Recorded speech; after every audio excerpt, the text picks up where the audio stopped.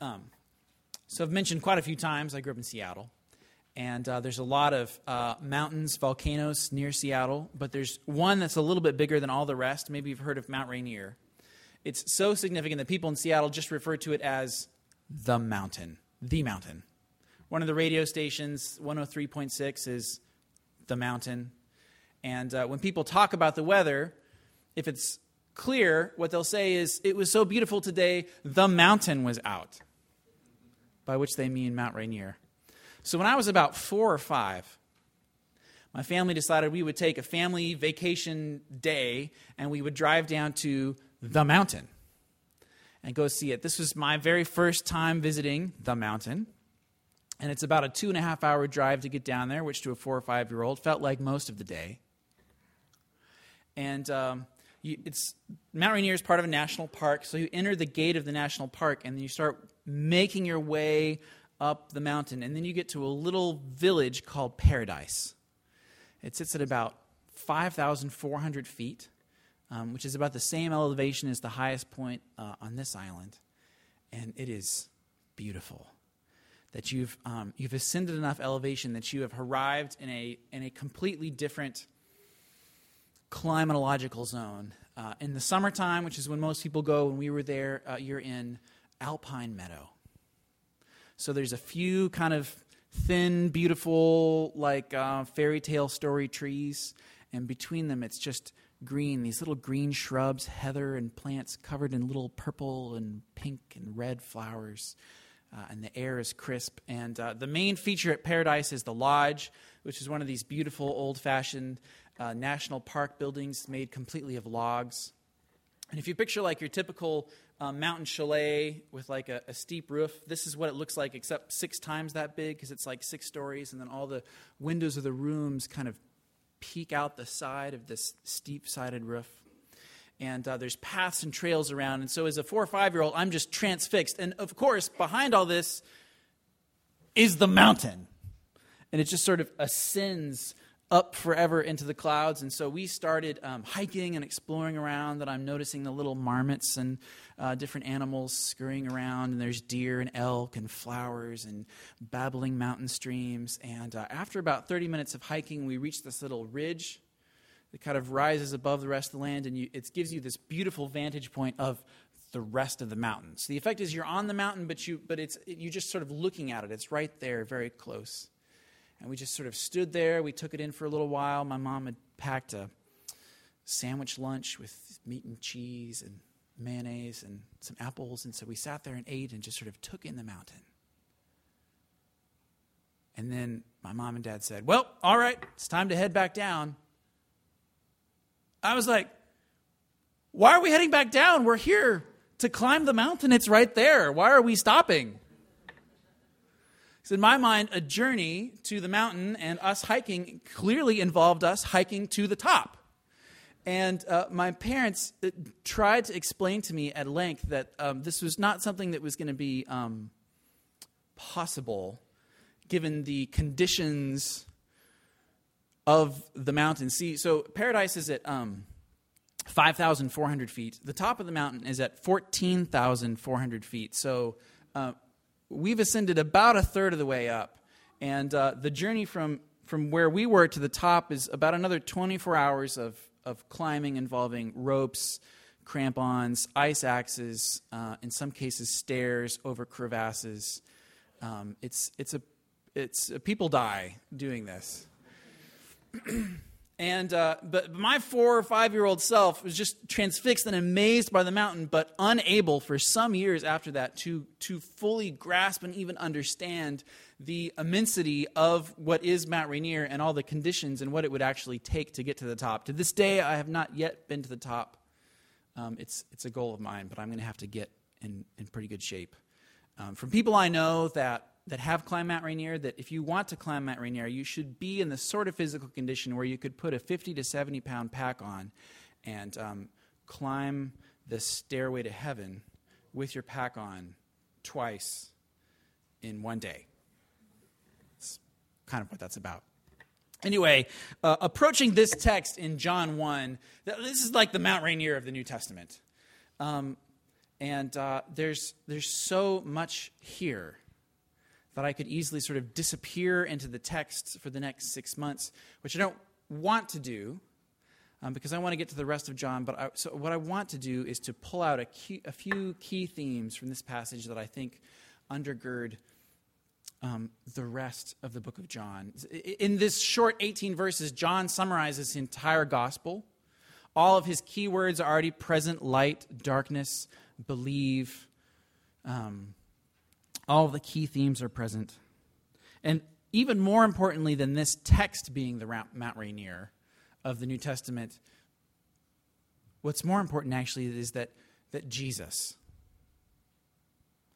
is the Mount Rainier of life. And that's really what this text speaks to, that he is the one that we come to and are amazed and overwhelmed by his glory, and yet even then have like a 4 or 5-year-old, not really understood the rest of what it means to take a journey to the top.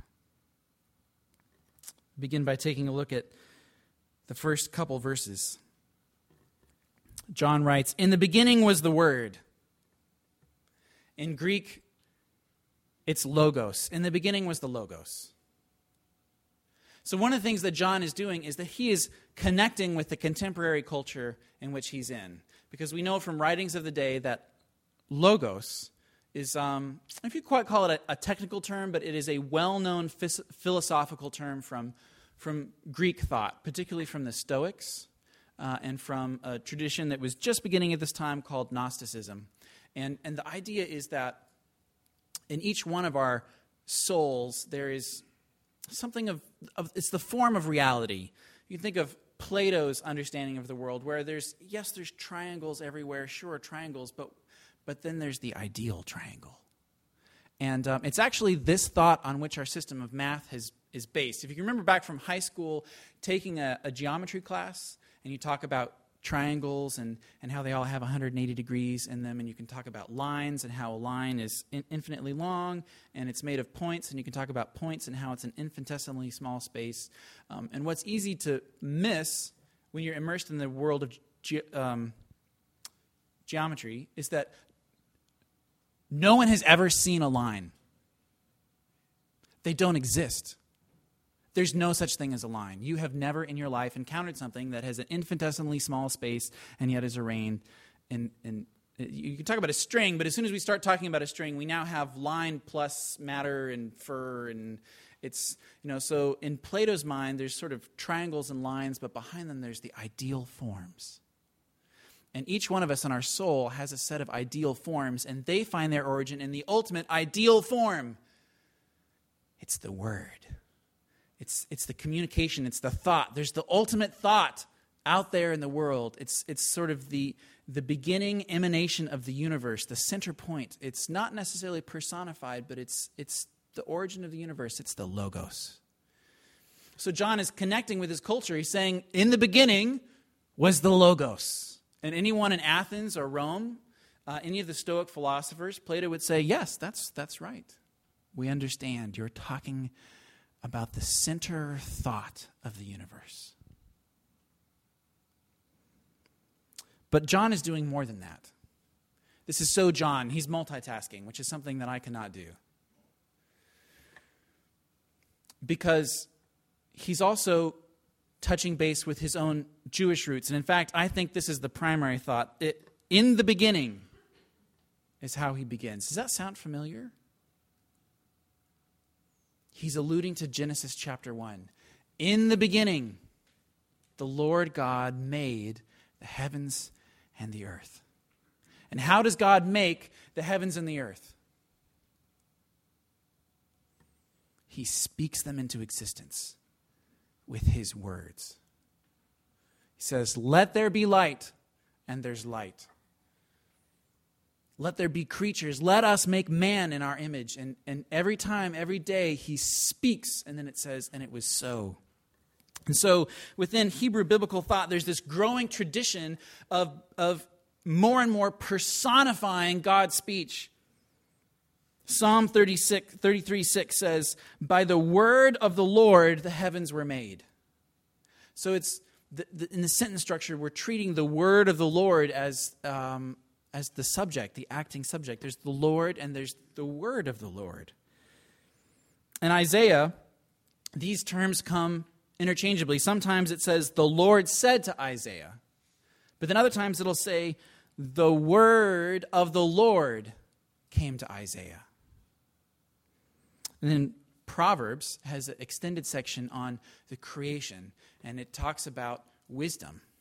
And wisdom also is personified as a person described as being with God in the beginning, and that she contains all of God's knowledge. She's wisdom, and that through her the world was made and all of its things came into existence.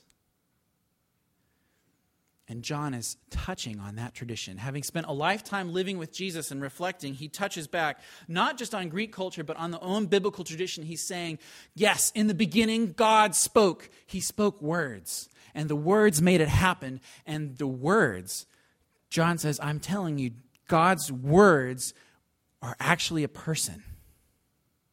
That our own tradition was right to begin to personify God's words as being God and yet separate, and yet him, but yet having a personality all to themselves. In the beginning was the Word, God's communicative, expressive act.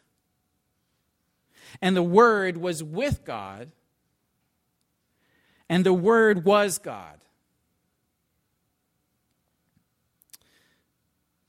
With God implies a relationship. It implies that they're not the same. That they're present together, but distinguishable. It also implies this: in the beginning was the Word, and the Word was with God. That this Word concept that is with God is it's pre-existent. I don't think this was actually competitive. But John is kind of one-upping the other Gospels here. That Mark says, Mark begins, the first verse of Mark 1:1, the beginning of the gospel of Jesus Christ. So Mark begins with the message about Jesus. Matthew begins with the genealogy showing you that Jesus descended from Abraham. So that Abraham is the father of the faith. And so not only do we have good news about Jesus, but he's part of this faith tradition. He's descended all the way back from Abraham. And John says, he was in the beginning. That there was never a time in which Jesus wasn't. This is certainly not the only place in the Bible where we see a very clear Trinitarian theology, but it's one of the clearest in the Gospels. That there's the Father and the Son, in this case personified in the Word, and that John is making a truth claim that Jesus himself was pre-existent, that he's been around since before the beginning with the Father. And yet he also says the Word was God. So he's with God, but then he was God. And it's this delicate construction of words that sets up these two things that don't seem like they quite fit, and yet they're both true, that he was with God and yet he was God. So what it communicates is that the Word shares the personality and function and characteristics of God himself. Now, if you've ever had a Jehovah's Witness knock on your door, and if you lived in Hawaii more than about 2 weeks, you have, they will, at some point, they will speak to you about this verse. And because they're going to speak to you about this verse, I'm going to speak to you about this verse. And what they're going to tell you is that there's not a definite article before God. And so we Protestants have wrongly translated this. What the text literally says, in the beginning was the Word, and the Word was with God, and the Word was a God. That the word the, defining sort of the God, is not present in the Greek text, and that's true. But I want you to know that in the way that Greek works, it's not necessary. It's a construction that's used over and over and over and over in Greek. I can give you 17 examples from the New Testament where when the sentence is constructed this way, it's implied that we're not talking about gods generically, we're talking about the God. So there's no reason to suppose that John is saying, well, the Word was, he was a God, there's many gods. because the Jehovah's Witnesses don't believe that Jesus is divine. Also, to do so flows completely against the meaning and the thrust and the content of this entire passage. That I think it's very difficult to read John 1 through 18, and not come away with the impression that John is very, very, very, very, very strongly telling you in 17 different ways that Jesus is God. And finally, if John had put a definite article there and said, in the beginning was the Word, and the Word was with God, and the Word was the God, he actually would be saying something that's untrue. Given our Trinitarian theology, that Jesus isn't the God. He's part of the God. You can't, that God and Jesus they're the same, but not coterminous. That God the Father and Jesus the Son are separate. And John is very careful about his language.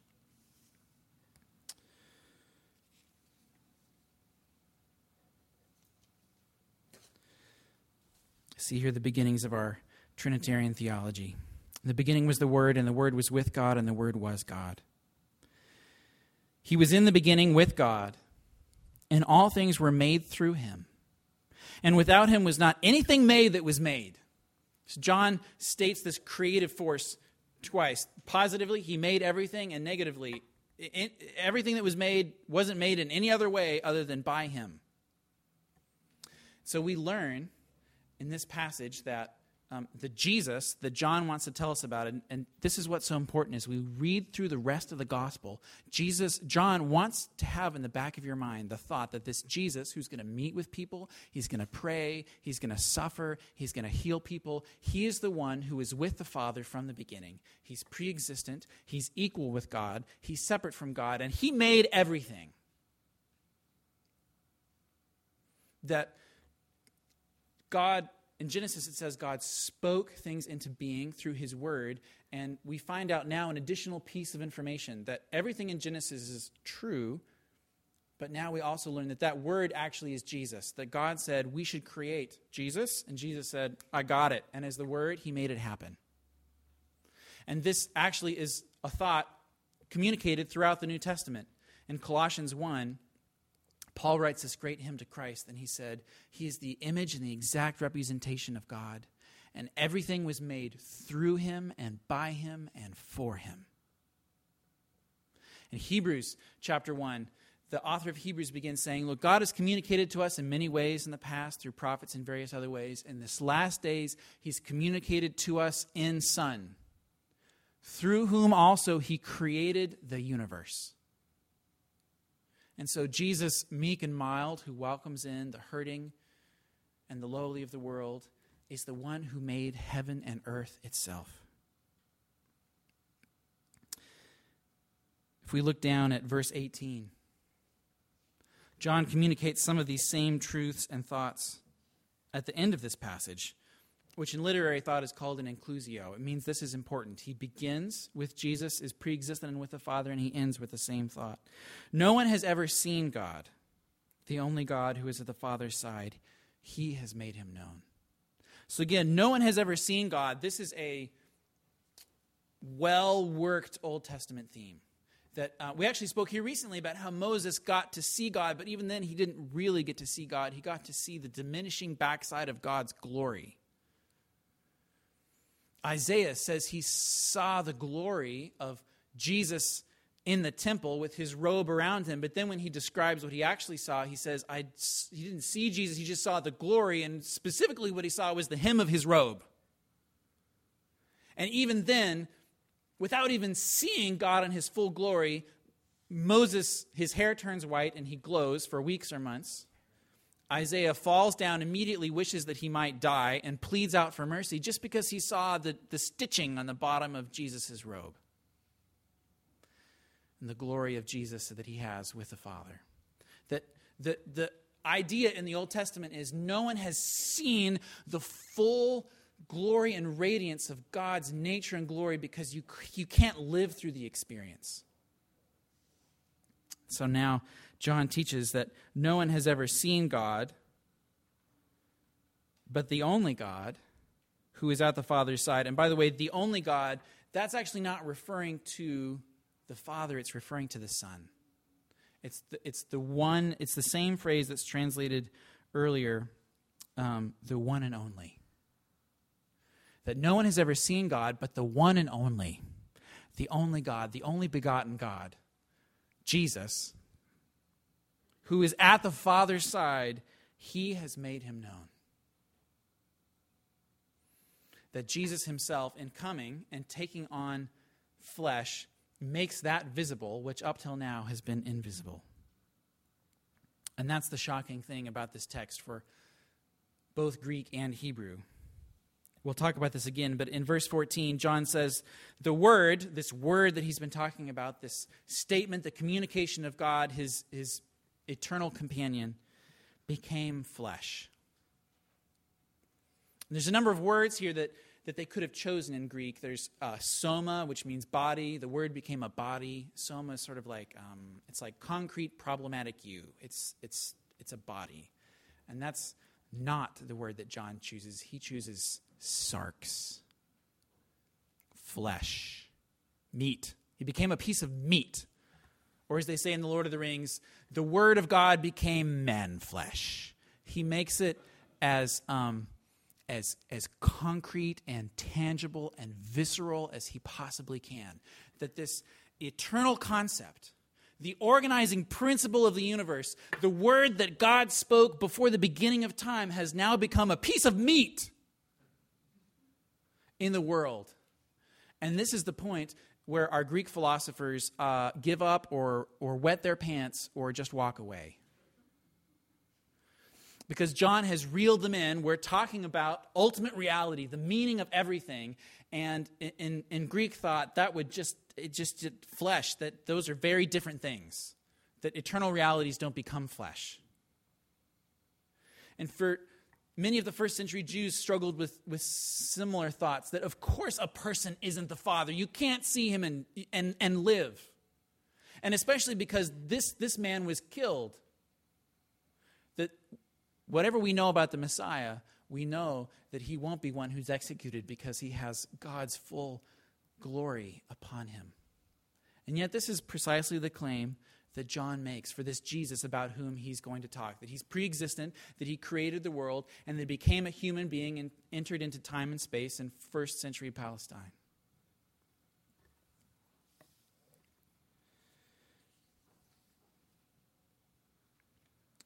John will quote Jesus later on in the same gospel. Jesus says, "If you have seen me, you have seen the Father." Likewise, Paul says in Colossians that he is the exact representation and image of the Father. That we've been seeing pictures of God's nature for generations and thousands of years. We saw it in his relationship with Abraham and the covenant. We saw it in the law. We saw it in King David, that he's like a king. And those were all pretty good. But this is it. This is exactly it. When you see Jesus, you've seen the Father. Kind of loaded up all my really powerful Jesus quotes in one Sunday in the beginning on page 4, Thoughts on the Gospel. So now I'm going to have to find some more to get through the rest of the sermon series. But these are all pretty punchy. I like these. Christ was sustaining the entire universe as he suckled at his mother's breast. That's Origen. He's 2nd century. Abraham Kuyper, he's a Dutch theologian from about 100 years ago. He said, "There is not 1 square inch of the entire creation about which Jesus Christ does not cry out, 'This is mine. This belongs to me.'" Finally, the middle quote, "In nature, we see God as it were like the sun in a picture, in the law as the sun in a cloud. In Christ, we see him in his beams, his being, the brightness of his glory, and the exact image of his person." So this is John's introduction to his gospel. Before he even gets going, he's laying a groundwork for who Jesus is. And I wanted to share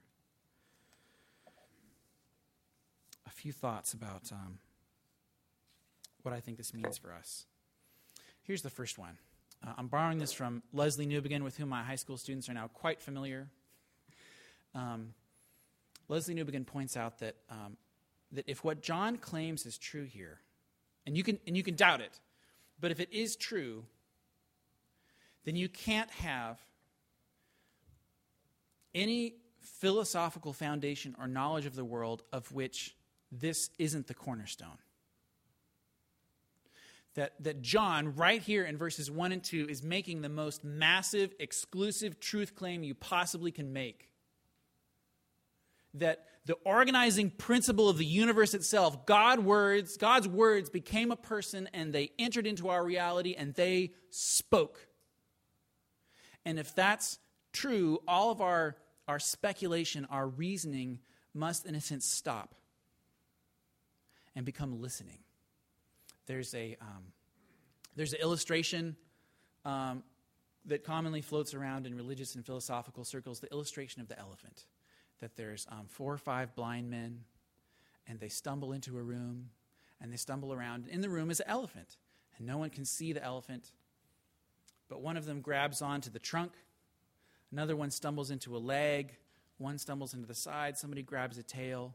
And they all begin saying, "What is it? What is it that we have all found?" And the guy holding the trunk says, "It's like a hose. I think we found a hose." And another guy, he's got his arms wrapped around the leg, and he says, "It seems very much like a tree. It's sort of tall and pillar-like." And another guy says, he's pressing against the side, he says, "It seems very much like a wall." And so the illustration goes that that each one of them is telling something true. And yet none can see the whole picture, because in a state of blindness, no one can see the entire truth. And so are the world religions, that we have all stumbled around seeking if we might touch or find a piece of God. And some have said, he's like Jesus. Others have said, he's like the Buddha who found great rest. And others say, he's like Muhammad, who told us about Allah, who told us how we could live pleasing lives. And yet they have all touched on a piece of the truth. And my friends, that illustration actually is true. That in our finite human nature, there's no way to know. That we feel around in the dark, and we figure out the best we can, and we run some experiments, and we process what we've experienced in our own hearts and other hearts, and there's no way for any of us to have any knowledge superiority over anyone else. Postmodernism is right about that. Humility is one of the fundamentally most important things in the search for knowledge, to know that we can't know ultimately. Unless the elephant speaks and says, "Will you guys please stop touching me? I'm an elephant." In which case we have 2 options. We either say, "I don't know what that was about, but this is clearly not an elephant."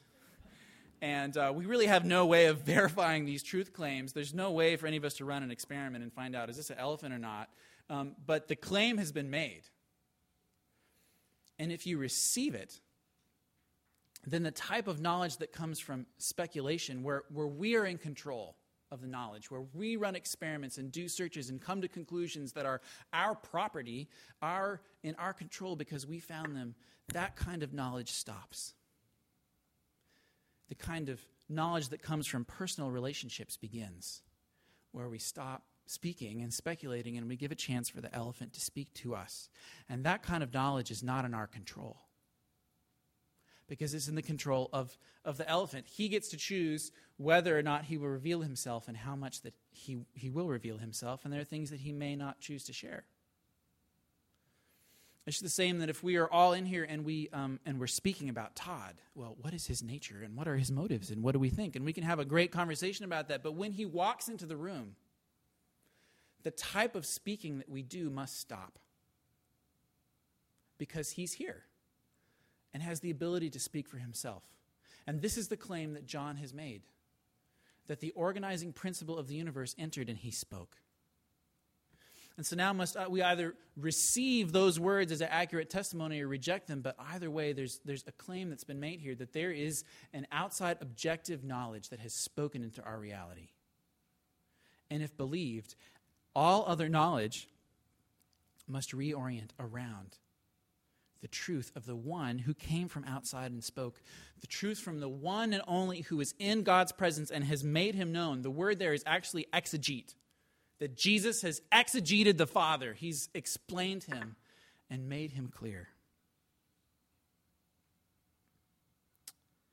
And if that's true, secondly, Jesus gets the right to speak into our reality. It's his stuff. We're all his stuff. It's kind of his idea. It radically reorients everything. We can have great discussions about whether you can or can't own beachfront, because in Hawaii you can't. I think that's great. In other places you can. But if the Word was with God in the beginning and became flesh and spoke, that means that it's all his stuff anyway. And things like property become secondary concerns. Now, thankfully, he's affirmed our right to own property, but we believe that because he said so.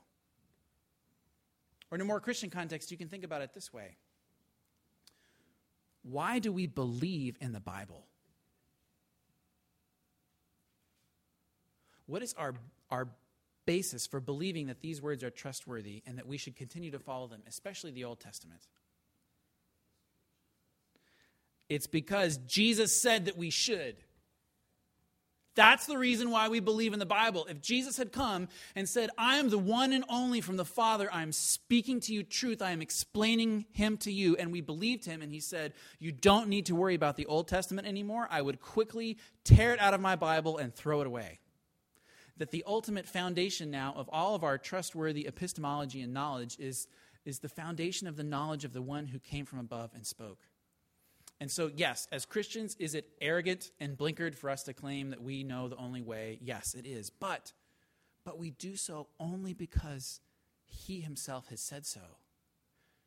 We maintain this position of humility that it's not really because we're awesome or we figured it out. It's just because Jesus shared it with us. And you should come too. Listen to this.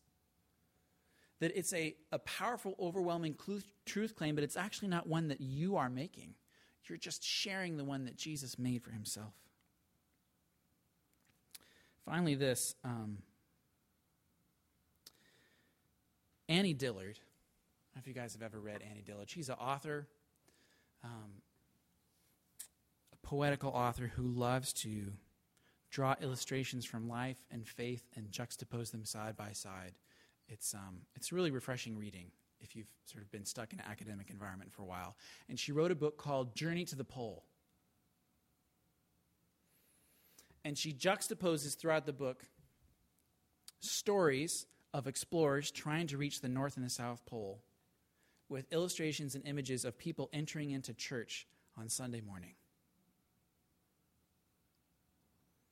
Going back and forth between the two. And one of the primary things that she draws out about the explorers is that many of them, most of what she tells about them is how they all died.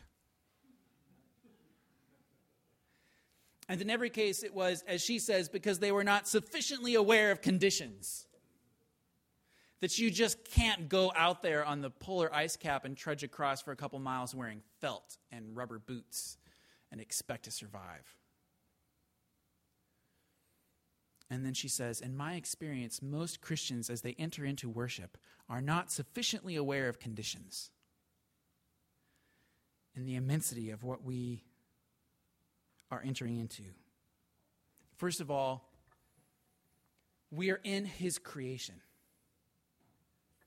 This is all his stuff. Everything, the Hawaiian Islands, it's his idea. And this, in part, is where we get our idea, our thought, our mission as a church, that we want to continue to plant churches and reach out in this place. And whether you're here for a month or 50 years, we encourage you to be part of that. And here's why, because this place matters. That ministry never takes place in the abstract world of thoughts or ideas. That because Jesus spoke and it was, and he made it, it's all his stuff. And so every place, whether here or Bangladesh or New Orleans, it's his stuff. and it bears us well to pay attention to the conditions in which he has placed us today, where we eat and sleep and wake up and journey between the living room and the kitchen and watch movies and have our food and meet with friends. It's the conditions in which he has placed us. It's his stuff. And secondly, he didn't just sort of send messages from afar. He entered it. He became flesh. And what that should communicate to us, and Sandy actually was mentioning this in Sunday school, how the theology of the rapture really affects your view of reality. And I'm going to go ahead and say, I think a strong view of the rapture communicates that the world is effectively trash. And so we're all sort of here for a while, and we're in the lifeboat, and our main function is to get in the lifeboat, and maybe we can get a couple other people in the lifeboat before we all get out of here and it burns down. And not only do I not find sufficient basis for that viewpoint in the Scriptures, I think it undermines the value of Jesus' stuff. That's fundamentally not the way that he's done redemption. He's done it by coming flesh. He's became part of the creation that he made alongside us, and he's here, you will see in John, on a mission to redeem and reclaim all of this stuff for himself. So not just to pay attention to the creation, but to know that he has an agenda for the creation, for we ourselves in the places where we live and work in communities and cultures of every kind. He's here to redeem it, not to throw it away. And finally, when we enter into church, into worship, it says in Hebrews that we enter into the presence of the angels and of the saints who have gone before us. John, Abraham, and all the saints who've lived between here and there, and most of all, in Jesus' presence himself. And of understanding that Jesus is the one from above, the eternal one from the Father who made heaven and earth, generates in us a purely intellectual response. We have not understood that everyone who's met him, from Moses to Isaiah and Jeremiah to John himself, look, John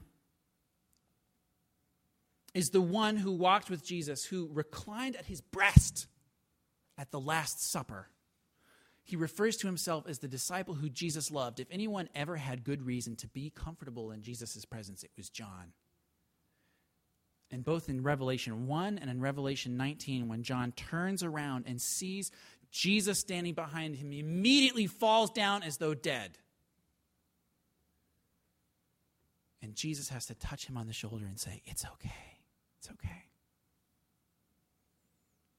That these are the conditions that we enter into worship, that we are coming into the space, the authority of the one who is from the beginning, who was and who is to come, who is dead and now is alive forevermore. I invite you to let that reality, that knowledge, that intensity transform the way you think of Jesus in his presence and worship and in your prayers.